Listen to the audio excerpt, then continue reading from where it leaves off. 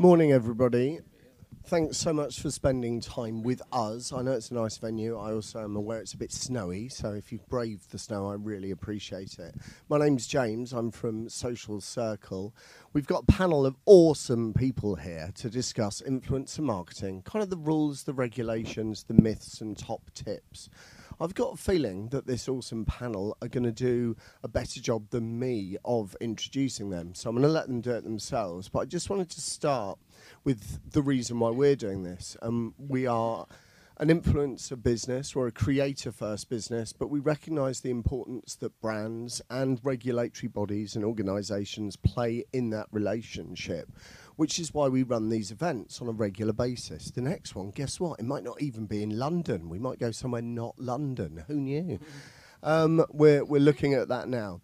The point of this one was kind of, it was an element of serendipity about it, in that last time there were loads and loads of questions about rules and regulations, particularly around the ASA, the CMA. So guess what? We kind of pivoted. We looked at the subject of the rules and regulations, and that's going to be, we're going to focus on that. We're going to talk about a few things around that.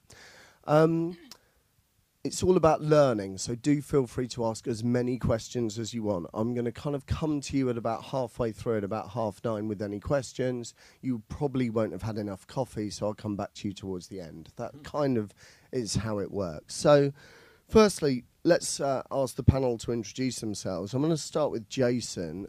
If you could introduce yourselves, and also, why don't we go with one top tip for a better influencer marketing campaign? Jason. Thank you. So my name is Jason Freeman. I'm a legal director at the Competition and Markets Authority. So I feel a bit like kind of Darth Vader here, maybe. We've come to put a spanner in the works to spoil your party, but we haven't. We try to help people to comply with the law, and we recently produced some guidance for influencer marketing. I think it was on the 23rd of January we put it out. So my top tip would be to have a read of it, and then you'll probably get a steer about what we're expecting. Sophie. Okay, hi, I'm Sophie. I am an award-winning blogger. I'm an influencer and, mostly on fashion and lifestyle content.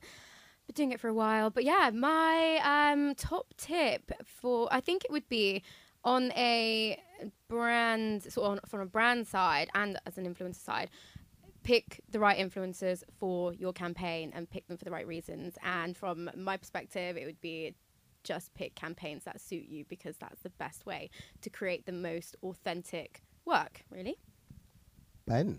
Hi there, I'm Ben Harrell. I'm content manager at Tenzing Natural Energy. My top tip would kind of be stolen from The Art of Loving. I don't know if anyone's read it. And it's kind of the basis is we ask ourselves the wrong question when it comes to love, and it's kind of how do we make people love us more? Whereas the question we should be asking ourselves is how can we love other people better? And I think that can be translated into marketing. And I think social media we should be focusing on the campaign. How can we give people on Instagram or Facebook what they love, rather than trying to give them content that makes them love us? Nice. Tom. Hi, so I'm Don Whitehurst, and I am head of digital engagement at media agency Wavemaker. What that ultimately means is I head up a team of absolute experts who understand how to make the best social content and run the best influencer campaigns. I guess, if that's not arrogant. In terms of top tips, it's the least sexy answer given so far, but it starts with objectives. From a brand perspective, you need to understand exactly what it is that you want to achieve, and you need to therefore figure out if influencer marketing is the right way. And when it is, you want to spend a huge amount of time figuring out who are the best influencers and the right influencers for your brand, and then let them fly. Best content is going to come by letting influencers do what they do best, rather than trying to stick them in a box and add too many parameters. Cool. Christy. Hi, my name's Christy. I'm Head of Policy and Regulatory Affairs at the IAB. We're the trade body for digital advertising in the UK, and Social Circle is one of our very lovely members. So we work all across digital advertising with media owners, agencies, including agencies like Social Circle. We've got quite a few sort of influencer-related members. I look after, as my title suggests, policy and regulation in digital advertising. I would say, I suppose I have to give a sort of regulatory top tip. It would be, if in doubt, get some advice or check when it comes to disclosure, and don't assume someone else is going to do it. Make sure it's being done. Rose. Hello, everybody. I'm Rose. I'm from Social Circle. I'm slightly new to Social Circle. I've been there just for over 2 months now. So I'm very excited to be part of the panel. Honored that you would love me on here.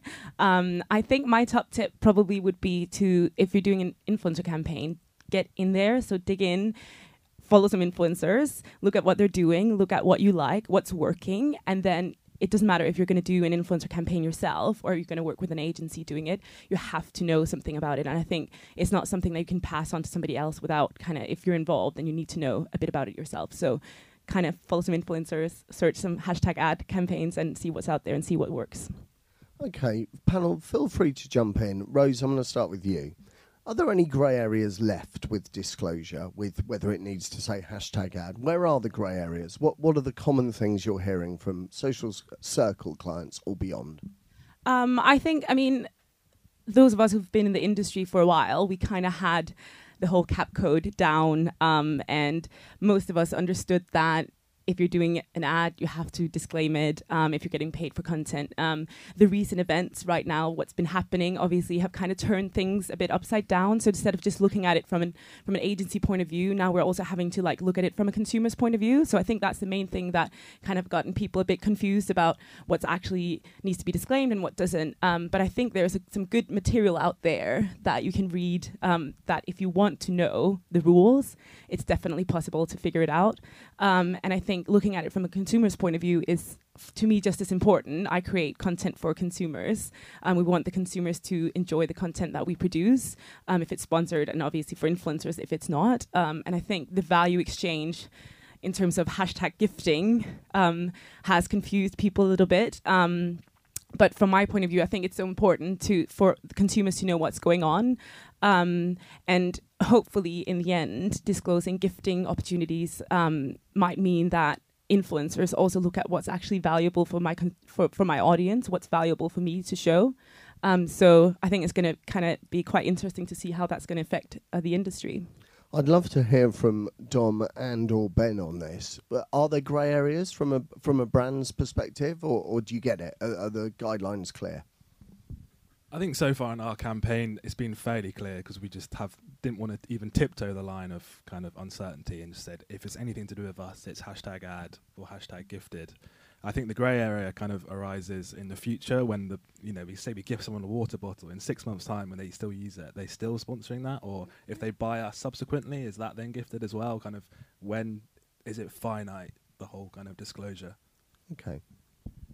I guess from our perspective, we've gone down a similar route. We've been super conservative because you have to be if you're not going to fall foul of regulations. But I think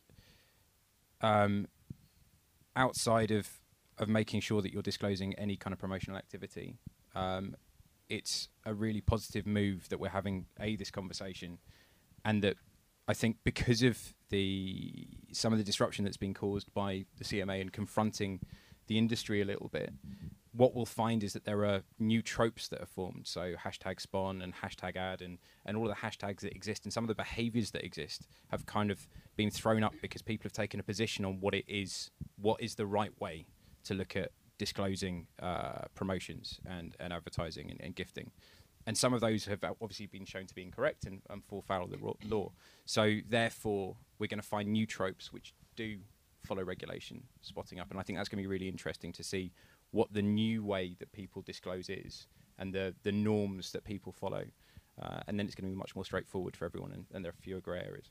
Sophie, from a creator's point of view, do you still get people saying, oh, don't stick a hashtag ad on it? Do you still get people trying to break the rules? And are the rules clear to you and the creator community? When it comes to brands, I've never had anyone say, do not disclose this as an... Actually, no, I have had one brand tell me not to say that the blog post that I did for them was sponsored, even though it was paid. But this was a couple of years ago, and I just said straight up to them, I was like, I'm not going to do that. I'm going to disclose it. I've been paid for this. This is what I'm going to show. For me, it comes down to the fact that I'm proud of the brands that I work with. I want people to know that it's an ad because also it's very clear to the consumer. But I think grey areas, up until recently, a lot of people have been putting they'd maybe put hashtag SP instead of hashtag spawn. And I've always wanted to stick with ad. I haven't necessarily always put it at the start of a caption, but at the end. And I think what I think's good about these new guidelines is the fact that I think some of this is cleared up. I think that it's important that if it is an ad, it is disclosed without people having to click further. But I think right now there is that confusion around the gifting side of it all. Like, like we've said, how do you disclose that? Is it ad gifted? Is it an ad? Is it gifted? Is it ad gifted? And it gets a bit confusing. And I think that is kind of where we're at the moment. But in general, I think these stricter regulations are so important to get rid of the grey areas. So before we come to Jason and Christy to hopefully smooth over any grey areas, I'm going to be really mean to you, Sophie. Here we go. Let's say you'd worked with a beauty brand, let's say Soap and Glory, like a year ago. Yes. And let's say this year they sent you a birthday cake, right? And you opened the birthday cake and you featured it on your Instagram channel. Would you have to disclose it? What would you say around that? Are we talking about an Instagram story or a feed post? Blimey. Now we're going really specific. Let's say an Instagram story for the sake of argument, because I know that's a more complicated answer. To be honest, the answer is actually the same for both, but it's easier in a Instagram story. I would put gifted. I'd say this is gifted in text, written over an Instagram story, and I'd probably be like, oh, Soap and Glory have sent me this cake and this thing. This is great. Thanks. Like that kind of thing. But I'd tag them. I'd say that it's gifted because I want to give full disclosure on that, and I don't want to get in trouble. So. You see the point I'm making, though, and it's exactly the point Ben touched upon, is it was gifted then, but it relates to a previous commercial partnership. That's one of the... Anyway, look, I'm being silly, Sophie, I appreciate you going with it there.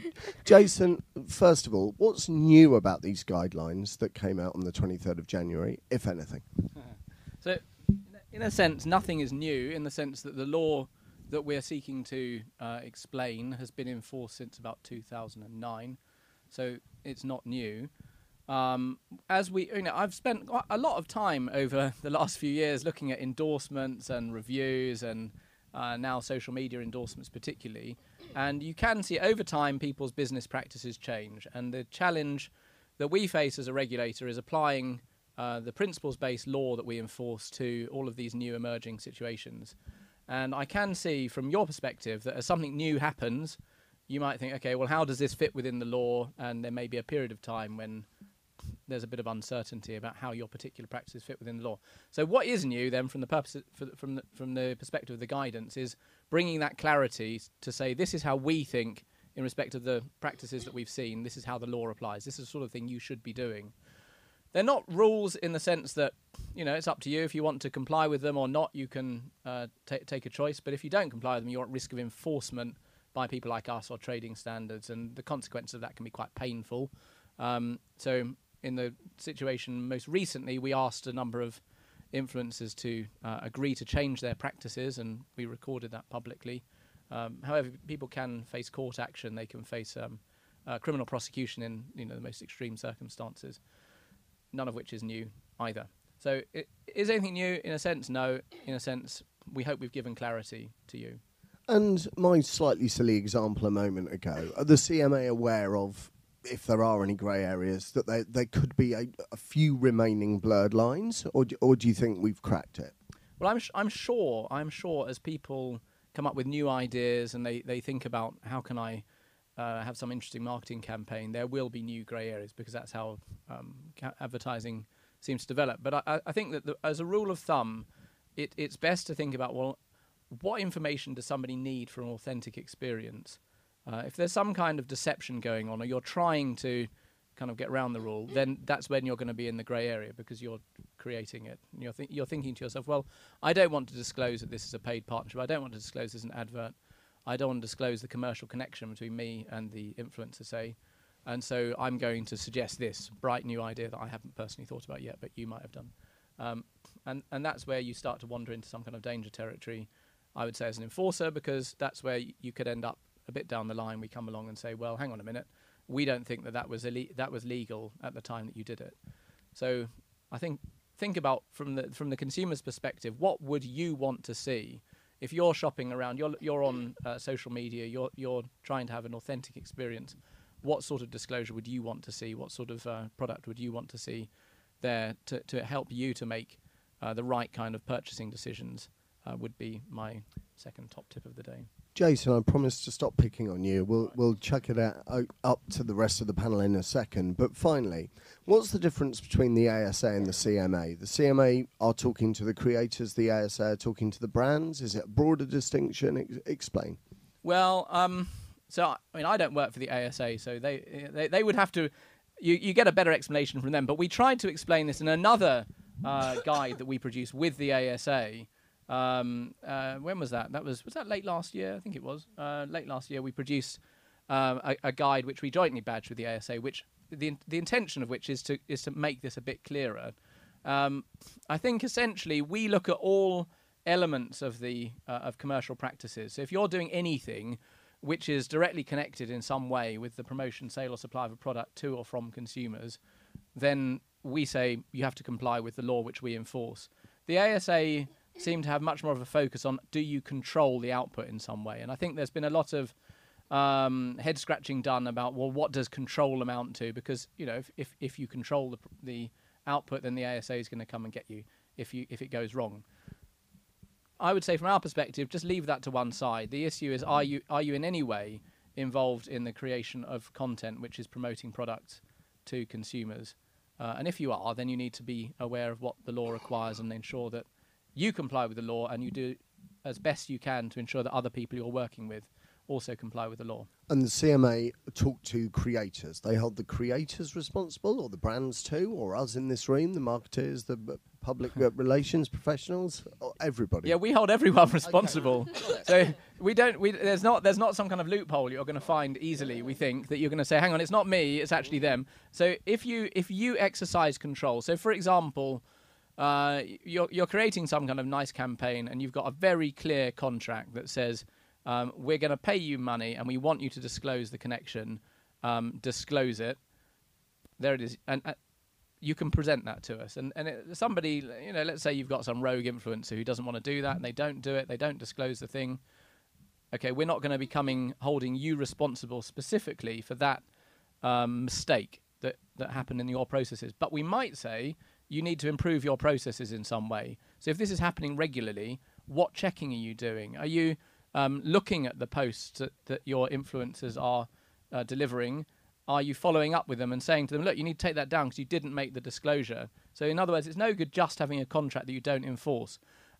This isn't so much in the area of social media influencers, but in other areas. So with secondary ticket platforms, we recently got a court order against Viagogo, which requires them to do certain checks in respect of other people's sales, right? They're not directly selling tickets in these situations, that other people are selling them, and we're saying you have to look and see what's going on. And so that's the kind of holistic approach we tend to take. So looking forward, if you're thinking about having a business model where you have very clear contracts, but somewhere in the background there's a conversation that says, don't worry, we're not going to enforce it, we wouldn't be happy with that. And that's the kind of thing where we'd say, well, you're not doing your job effectively. Is that all right? Yeah, perfect. Thank you. I appreciate that. And I will stop picking on you now, I promise. So, Christy, I'm going to jump to you just for a second. Christy and I are really lucky because about once a month we get to sit on the IAB's social influencer marketing steering group. What lucky people we are. And this past month, there was it was only a couple of days ago, but there was a real feeling that actually the influencer marketing space is more tightly regulated than other bits of media, particularly other bits of digital media. That came, by the way, from not the IAB, but the people around the table, people like us and other platforms, other agencies. Christy, any thoughts on that and any thoughts on responsibility and what Jason has just said? Okay, how long have I got? I think in terms of responsibility, you were asking kind of who might the CMA go after or who might the ASA go after. Certainly when it comes to the cap code, ultimately it's the advertiser, but all of these things are partnerships. So as I kind of said at the beginning, my advice would be to say it's a joint responsibility. You know, practically speaking, you're working together with a creator, and when you're doing that, it's not just a commercial relationship. You're trading trust. So a brand is putting its trust in a creator. A creator is trusting, you know, their reputation and their audience to the brand as well. So it's in everyone's interest to kind of work together and take joint responsibility. So, you know, a brand should certainly be saying what it expects in terms of disclosure, but equally creators should be asking, and if the brand doesn't say, then ask the questions, because if nobody says anything, it's most likely to fall foul of the rules. In terms of more or less regulated, I think it's a really interesting question. I think it's a facet of the fact that this is a new way of doing marketing, relatively speaking, and so the rules, as Jason said, they're not new. They've been around for a long time, and so has the cap code. The challenge is interpreting the rules in a new context, and you know, again, not all sort of influencer marketing is going to be the same. In fact, the beauty of it is that it's not. It's that there's so much creativity, there's so many options, there's so many different fun things you can do, and then you've got to try and tie that back to, well, what label should I put on it? And that's the challenge. And I think I wouldn't necessarily say it's tighter regulation. I think, having been in kind of policy and regulation for a long time, the new shiny things are what attract regulators, quite rightly so, because they need to make sure that there's consistency and parity.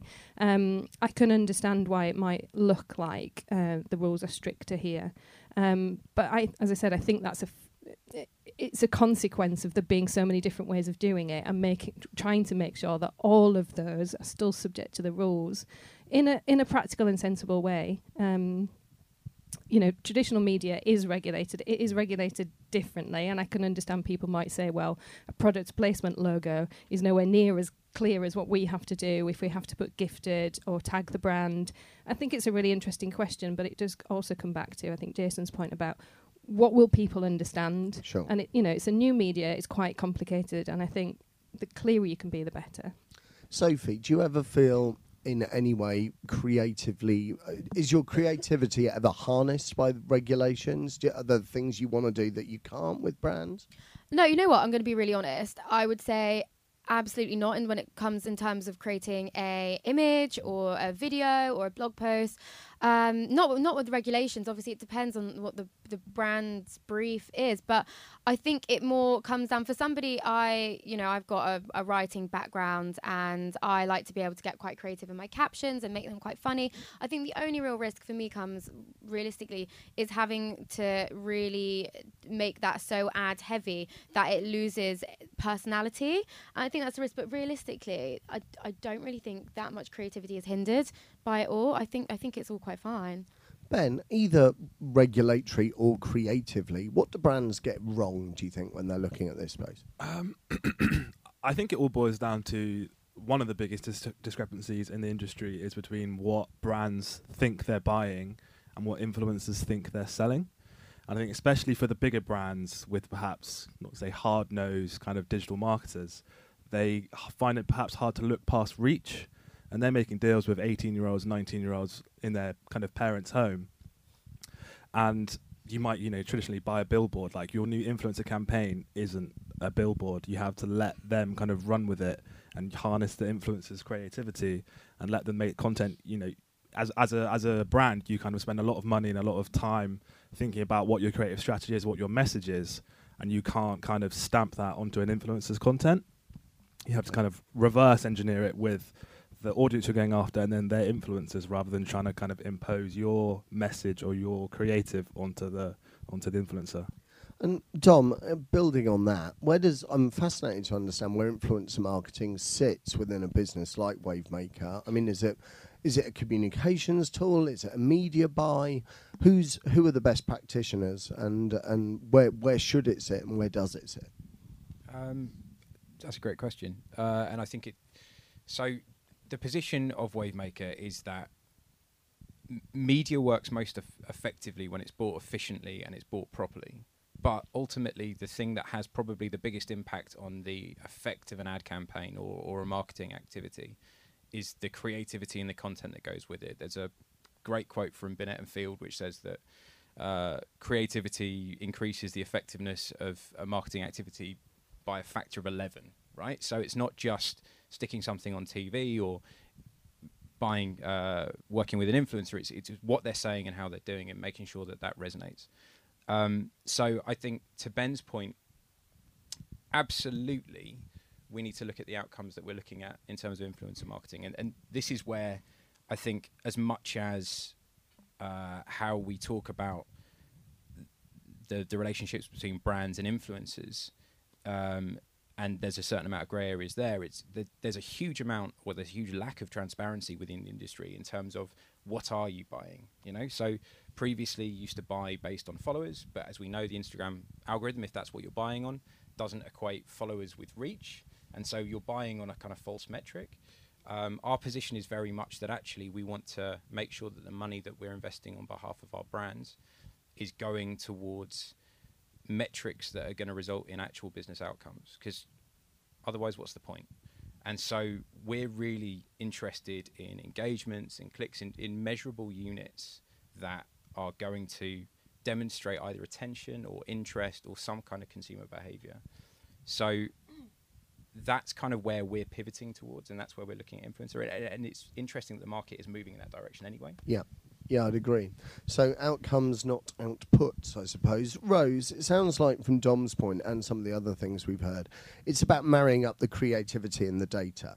How does Social Circle do it? Go on, bring it to life. Yeah, well, I think for a long time it's been what you guys touched upon, and for brands to kind of feel secure to give up the creative to the influencers, or at least some of it. And that's what we've been kind of pushing for the last couple of years for the brands that I've been working with. Trust them, they know their audience, they know what works and what doesn't. And that's very much still the case. And I think what's changed now is that we've run a lot of campaigns. In my time, I've run hundreds of campaigns. And we've accumulated so much data from those campaigns. And I think it's time that the industry also starts to use that. So instead of just looking at what type of influencer, what works, we also look at what type of audience we're reaching, how do they react to this type of content, which platforms perform best in terms of awareness, clicks, etc. So you can kind of categorize it in terms of what performs well with a beauty influencer on Instagram, and trying to create awareness, create clicks, and kind of pop it into different categories, and then look at the bigger picture, which is something that we're working very hard towards using for our strategy. So instead of creating campaigns based on what we've done before, fun little cute awareness campaigns, and let's get lots of Instagram posts out there, we're looking at what actually works for different types of brands, different types of content, different forms, different channels, and then kind of putting that all together to create tendencies and see what actually works when you do campaigns, and with which types of influencers. And then I think we're at a stage right now where we need to marry the two. So you use that data and you use that knowledge that we've built over the past couple of years, and then on top of that, you can create some amazing, creative, fun, engaging content. But you need to kind of build that on the knowledge that we have. Sophie, from a creator's perspective, what data are you happy to share? And are you ever aware of what a brand is buying from you? Just to jump on Ben and bits of Dom's point as well, about is it their audience they're after? Is it your awesome creative content? Why are brands coming to you? Okay, so to answer the first question about what data I'm happy to give, I'm always happy to give whatever the brand really wants, because it's mostly always just like your demographics, your like main audiences, how like, you know, things that they should know, and that actually, unless you've got something to be really embarrassed about, in which case they probably shouldn't be going to you for that campaign anyway, you know, you'd be happy to give it. So I never have any problem with that. And in terms of knowing what a brand is getting from me, I'm usually quite aware of the brands who come to me quite obviously because they're like, oh, she's got good followers, let's pick her. Because as soon as they tell you what they're after, I mean, say for example, it might be, I don't really do that much beauty work, but I am mostly fashion and lifestyle. But I'll get a beauty brand come to me and be like, we want a product shot, the campaign's to launch this product, we want a product shot of this. And they have clearly not really looked or thought too much about what kind of content I create, because I mean, in a totally non-narcissistic way, my Instagram is basically just pictures of me and my outfits and things like that. So that's never going to work for me. So I think you can tell. Whereas I have had brands come to me in the past who have been like, we picked you for this campaign because we know you're really into using cleaner beauty products with no ad, like, all dodgy things in it, and we picked you for this campaign. And they've made a brief purely, you know, X campaign for Sophie Milner, and they've actually made it for me. And for me, I was like, wow, that's really nice that they pay attention to what I do, and they're taking me valued on what my personal brand basis is, based instead of being like, she's got a lot of followers, let's pick her. So I think it can be quite clear sometimes. Are you aware of the wider objectives of any particular campaign? I know this is crazy, and I know I'm not speaking English now, but indulge me. Let me speak marketing gobbledygook. Are you aware of a communications objective versus a marketing objective? Are you aware of when the brand just wants loads of click-throughs, things like that? Are they questions you ask, or is there ever pressure put on you in that basis? No, you know what? I'll be very honest. They're not. You kind of get. I don't know what those like actual terms technically mean. No, but you can kind of get an idea. Personally, I feel. I'm not sure if it's because I've been doing it for some time. I tend to be able to sense it based on the way that they treat you and the way that they deal with you in the emails. They might not necessarily come at you, and it might not be entirely clear. But sometimes I think personally I get a bit of an idea, and I tend to look at things on a broader aspect instead of thinking, oh, this is just money in my bank. This is just what I need to do. I do like thinking, oh, I wonder who else is on this campaign. I wonder what the general message is. I wonder where else this campaign is going to be featured, but in different ways, like, you know, print media, like things on buses, things like that. So I kind of do like to think of the wider scope of it and where this all fits into it all. Okay. Just finally on this, Sophie, just one question on when you are talking to brands or agencies, name and shame, who are a nightmare to deal with? Is it agencies, brands, specialists, who? Oh, God. Well, actually, you know what? It's going very base level. They have got... Working with a client direct has its perks, but I also think working with agencies are great because, you know, they're going to have different clients as well that they're going to put you forward for. There is a company based up north I've worked with several times that sadly made that campaign for me, the one where they made the brief for Sophie Milner, and it took them 6 months to pay me, and now I will never work with them ever again because that's the third time I've worked with them, and every time it takes them like 5 or so months to pay, and it's an agency that... And it does put me off working with agencies because sometimes you're being passed from person to person. You're not speaking directly with the brand. You've got... A lot of the time, I've spoke to the brand directly, their representatives, and they've been really happy with the content I've created, and they love it, and they want me to post it. But then but the agency have stepped in and been like, oh no, like it's not the same, like it's a bit too different to what the other influencers are creating. So can you go back and reshoot? But the brand are happy. I get that agencies have this thing, but then I guess it's based on what you guys have said, it's not taking into consideration our own personal brands and what we can really bring to the campaign, if that makes sense. It makes perfect sense, yeah. Yeah. Has anybody got any questions at this juncture? Do put your hands up if you have. There is a question right at the back there. Go on, shout, sir, and I'll... It's okay.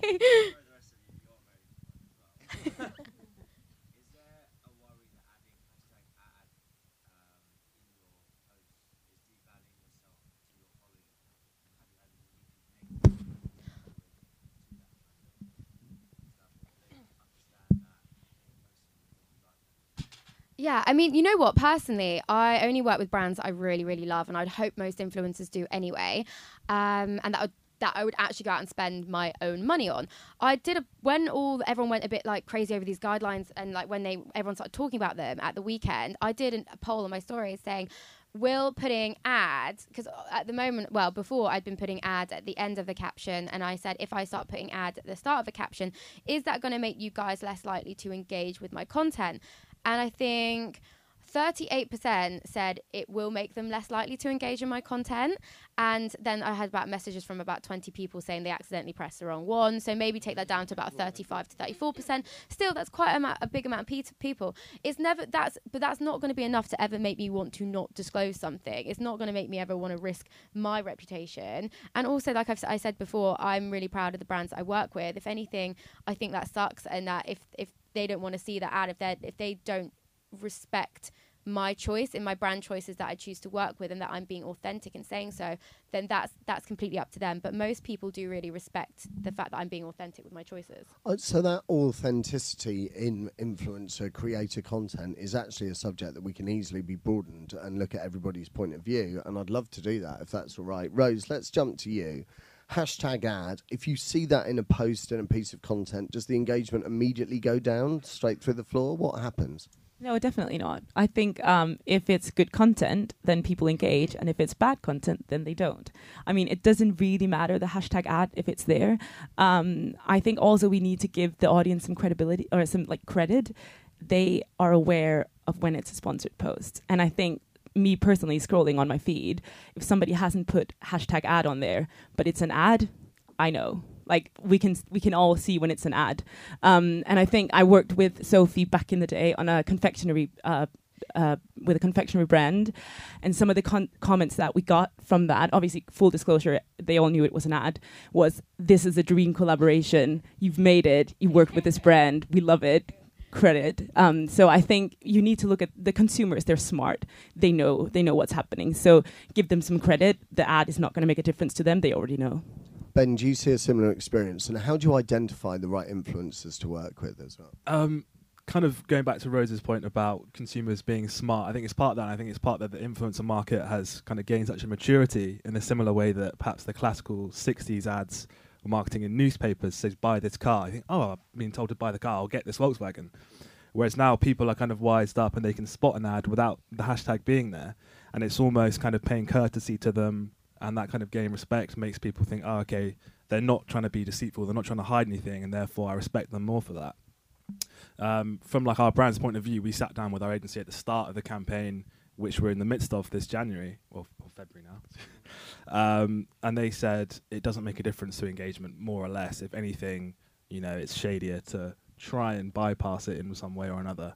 And so, yeah, I would say it's definitely not a problem.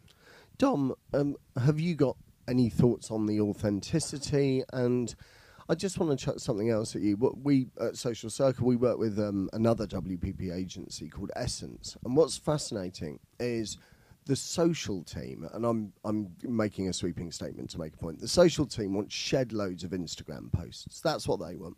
The content team want really beautiful long form content. Is that the way this is going? Is it a dichotomy? What's the right blend? I'd love your thoughts on the right blend, and also one of authenticity. Okay, I'll deal with them one at a time if that's all right.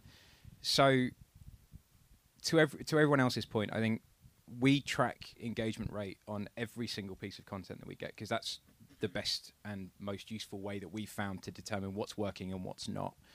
And we find that when you have a great collaboration, even if it is hashtagged up to the eyeballs and it's made absolutely clear that it's an ad or it's sponsored or it's endorsed in any other way, there is a pretty much inconsequential drop in engagement. People react to that content in exactly the same way. If the content is good and if it's a collaboration that makes sense, people will treat it just like any other piece of that influencer's content. So that's the first point to make. And I think the second point, therefore, is actually the thing that makes the biggest difference in terms of engagement rate and how people engage with that content is to do with, does that content look like it comes from that influencer? And so we've seen lots of content from other people and some kind of content that's been submitted on behalf of our campaigns where it just disrupts. You look at that piece of content, you go, yeah, I know it's from that person, but it doesn't look like they made it. Because, it might have been that the brief was written in a really structured, stringent way because the brand team got too involved and they went, yeah, but it doesn't really fit our brand guidelines. And that's why, I guess, and it's come from a couple of different people, it's really important that the selection of the influencer that you use makes sense, not just in terms of their audience overlapping with your target audience, but that they feel right for that brand. So it's an influencer who is already a loved up advocate of your brand, for example, or they've got the right tonality or that kind of thing. So I think that's point one. Sorry, I'm dragging on. That's fine. Point two, in terms of long form content versus loads of Instagram posts. I guess it kind of rolls on from point number one. I think as soon as you start getting too prescriptive, you end up destroying things. Like, why would you want long form content? There has to be a greater overbearing reason why long form content, or why more posts. Again, it comes down to what is the objective for the campaign and how are you going to be able to deliver it? And also, who are the best influencers and what do they do? If they do long form content and their viewers like long form content, go and do long form content. If their viewers like other stuff, do that. But to get prescriptive seems to be missing the point. Okay. Are there any other questions? There's a question in the front row. Hi. Questions for you, Benedict, and also Dom. Do you think the landscape is too complicated in terms of, are there too many companies and people? There's no real structure, or how do you find it to work? So for the rest of the room, before you answer, I'll just sort of paraphrase. I won't do a good job, don't worry, but I'll just take your question. So is it a too complicated landscape? Is influencer marketing too complicated? Are there too many businesses doing the same thing, was the question. For me, the complexity arises not from there being too many companies, it being from this sort of intangibility of what actually is engagement. And I think not all engagement is equal and not all audiences are equal. I'm maybe skipping slightly ahead here to kind of what's the future. But I kind of believe, I think quite a few other people do, that the future is kind of smaller influencers with real engagement. So I might follow someone with 1,000 or 2,000 followers, but if they really talk passionately about a product, I will go there and I will value their opinion super highly. And I think there's definitely confusion around kind of what, is click-through rate really that important? What is engagement? Is could be one person just hitting it straight away, or really engaging with the content and commenting on it or sending it to their friend. I think as a brand, there's a kind of uncertainty around what you're actually getting from a campaign. And for us being a startup, the main goal of our campaign hasn't necessarily been engagement or likes or comments. It's been monitoring our people's awareness of our brand before the campaign and after the campaign. So likes and comments are great and engagement is awesome, but it's kind of how many people after the campaign know us because their favorite influencers are working with us. And also I think that makes evident a really importance that the influencers we are working with now, we build good relationships with people that really care about our brand, and a campaign not just be a finite campaign, and work with them kind of into the future with people that really embody our values. Dom, did you want to come in on how complicated is the landscape? So just to build on Ben's point in terms of engagement, because I just want to clarify. When we talk about engagement, it's not engagement as an end result. It's because of a lack of transparency that means that you don't actually know what the reach of your campaign is unless you're working with someone with a business account or you've got kind of metrics in place. So engagement gives us an idea of how many people are seeing it, as well as how many people are actually attentive to the message that we're sending. In terms of the point, is the market too complicated? Yeah, it's a bun fight at the moment. There are 1,000 different approaches and 1,000 different viewpoints on what is a good influencer campaign, what matters. Is it follower number? Is it engagement? Is it click-throughs? What influencers can be used for? What's the most effective way of doing it? And actually what we've ended up with, and I think we have this overarching viewpoint. I very strongly do, that influencers have the capability to really impact consumer behavior. Quite frankly, we wouldn't be talking about regulation if it didn't have the potential to impact consumer behavior strongly, in the same way that medicines are really heavily regulated. Controversial statement alert. Homeopathy isn't very heavily regulated because one is definitely shown to work and one so yes, at the moment we know that it works, but we don't necessarily know why. And so what we need to do in the next couple of years, and I think again a really unsexy comment, but 2019 is all going to be about data and measurement and effectiveness studies. There needs to be big econometric studies done to show what approaches work, what's most effective, and that's when we're going to end up with agencies that steal a step forward and become the leaders in the market, and we're going to come up with norms in terms of how we deal with influencer marketing and what works. And some of it, I agree with Ben, is going to be about diversification, movement away from high-profile celebrity endorsements. There's going to be a lot of movement towards advocates. There's going to be some stuff continuing around micro-influencers. But yeah, we just need to figure out what works and then kind of direct the industry in that direction. Sophie, I'd love to jump to you on, is it too complicated a landscape, and your thoughts on what's next for influencer marketing? What does 2019 look like? Well, is it too complicated? you know what? I do think it is starting to get a little bit cloudy. Not a day goes by where I don't have some new influencer marketing platform that you've got to sign up for, and they post their campaigns on and things like that. And personally, that isn't a method that I like to go through, because I usually find they take a too high percentage cut at the end of the campaign. It's a very cookie cutter approach to making a campaign. They always kind of want the same kind of content. They don't really value you. You're valued more based on a number rather than you as a person and the content you're creating. So I kind of steer clear of that, and it just feels like that's happening more and more. So I feel like the landscape is getting a bit cloudy, but I hope that based on the whole data aspect of it all, that things will start to clear up a bit more this year. And that is something I really hope for, because from my perspective, I want to be able to choose a company to work with based on, I just want to be able to create the best content that I can, and I want to get the best result for the brand and the agency. So if an agency comes to me and they've got all these data and these metrics, and they want to really actually work with me on something rather than using me as a way to facilitate their campaign, then that to me is a great step forward. So in terms of going forward this year, I do think micro-influencers really will come into their own quite a bit. And I actually, without sounding kind of semi-bitter, I do hope that reality TV people and celebrity endorsements do kind of go down a bit, because I personally don't really they lack the authenticity that I think micro-influencers and smaller bloggers and whatnot tend to have. And I think we're coming away, it all comes back down to authenticity and like believability and things like that. I think I just made up the word believability, but here we go. I like it, and I will use it. Nice.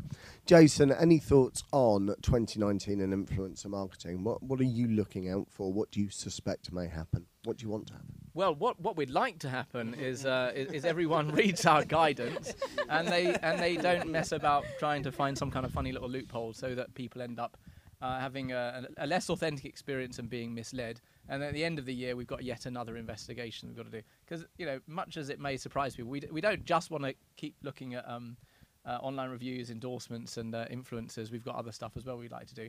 So it's lovely when you can see a sector where you've had an intervention and you think, okay, now it's working nicely, and we don't need to keep on looking at it. And so that's what I'd like to see. Cool. Ben, some future gazing time. I know you've kind of touched on it. What will 2019 bring for you, and more broadly for influencer marketing? I think for Tenzing, it's going to be kind of long-term relationships. We're already starting to try and really get partnerships with people that really care about us. And we've had a few actually from day one, since we were a completely new company of influencers that did it for free and just love the product. And those are the kind of people that we're trying to the campaign is almost a kind of search for those people that really care about us, and to work with them into the future, because I think it's all about credibility with influencers. In terms of the market, I think it's definitely moving towards, micro influencers, people that are small, but their audience is incredibly engaged and they kind of hang on every word. Cool. Dom, I know we've touched upon a bit of 2019. What are your thoughts? So I'd say measurement and data, and then at the risk of sounding like a robot, data again, but data in terms of audience composition, in terms of who it is that we're reaching. If influencer marketing is really going to stand up against the likes of TV, the likes of digital marketing, which have huge data sets to prove their efficacy, but also kind of audience, then we really need to take a lead on that. I think it's really notable that two of the biggest marketing individuals within two of the biggest companies, Mark Pritchard from P&G and Keith Weed from Unilever, are talking very publicly about influencer marketing. Now, that means that now influencer marketing isn't something which kind of gets picked up as an afterthought by someone who's 25 and understands the industry.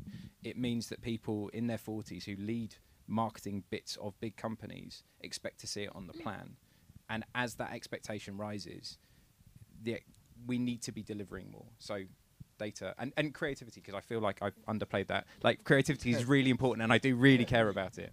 I'm sorry. No, that's fine. I just want to pick up on something Sophie said. Sophie, your point on platforms, is it the programmatic approach? So you don't mind your data being on a platform, it's just when you're dealing and doing those partnerships all via a platform? Yeah, absolutely don't mind my data being there. If that's the easiest way for a company to obviously see it, that's great. But when you get an email from someone that, oh, can we respond on the platform and all the chats there, it's just, I'd rather just have it on email. And I feel in terms, for me, what's really important is having the relationship with a PR, with a brand. It's with having that relationship with the client. And I find that on platforms, there is zero relationship. They're there. It's you're there for a business transaction essentially, and that's not really what I'm after. Okay, Dom, is there a you view, a wave maker view on this kind of quasi programmatic approach to influencer marketing?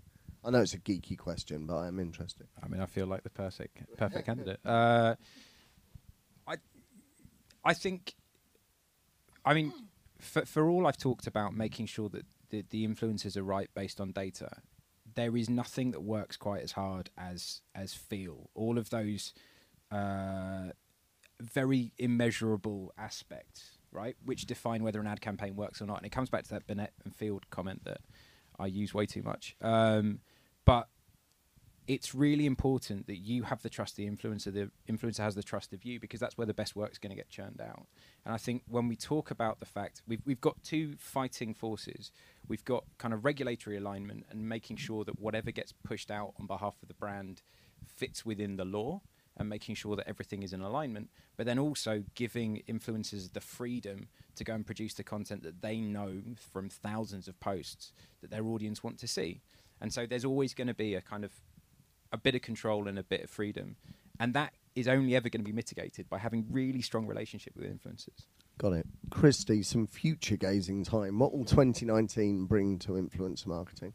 I think it's echoing probably a little bit of what everybody said. So obviously it's ever growing, and therefore I think it's becoming a much more established part of the media mix. Just interestingly, I was chatting to someone this morning from Liberty who's been appointed, to lead their influencer marketing. So that's a really old, traditional, established brand, and they've clearly sort of recognised the value, and kind of that's how people today engage. So, why not? But I think what's come with that, which other people have alluded to, is as it matures, then it starts to face the same sorts of questions and challenges that actually every other part of digital advertising is wrestling with, whether it's fraud, whether it's transparency, whether it's brand safety, whether it's particularly measurement. And these are all questions that all other parts of the industry are really trying to figure out as well. Similar things, it's not just measuring what you can, because you can, click-through rates are, I think everybody sort of says, oh, they're pointless, but still everybody does it. So I think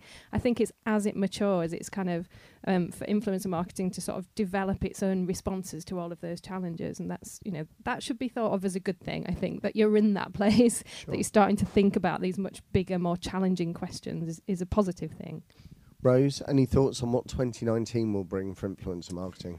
Yeah, lots of thoughts. I think definitely, as Sophie also mentioned, moving away from kind of those platforms that spits out hundreds and hundreds of the same kind of flat lay images. And I think that's probably a social tendency as well, like less about the glossy image and more about personality. I think we're moving towards people having personalities, opinions, less about that glossy, everything looks fine kind of image that is still a lot on my feed anyways, but I'm looking at the captions, I'm looking at the messages, I'm looking at people's political point of views, people's like ethics, morals, stuff like that. So I think that's definitely where we're going creatively. And then what Dom said, data, that's very much what's on my mind as well. I think for so long this has been influencers sat kind of in a PR section, whereas we're moving definitely more over to the marketing, and that's just making a shift in terms of how much data we need from campaigns. And do you guys know what audience you're reaching with an influencer? I think that's like the number one question you should all be asking yourself. Cool. Well, look, that's 1 minute to 10, and I've been told to wind up at 10 o'clock. So I'll just slightly conclude with that. I'll conclude with this. One is there are some Social Circle team members hovering around. The consultancy team would love to chat about an influencer marketing workshop. I know the platform team would love to chat about what our platform does. You can also register for a free trial on the platform. The only other thing that I would say is do follow Social Circle on our social channels, LinkedIn, Twitter, Instagram, we're everywhere. But just to find out when the next one of these panels and debates will be. But with that said, that's it. All I'd like you to do is thank our awesome panel. Thanks very much for your time.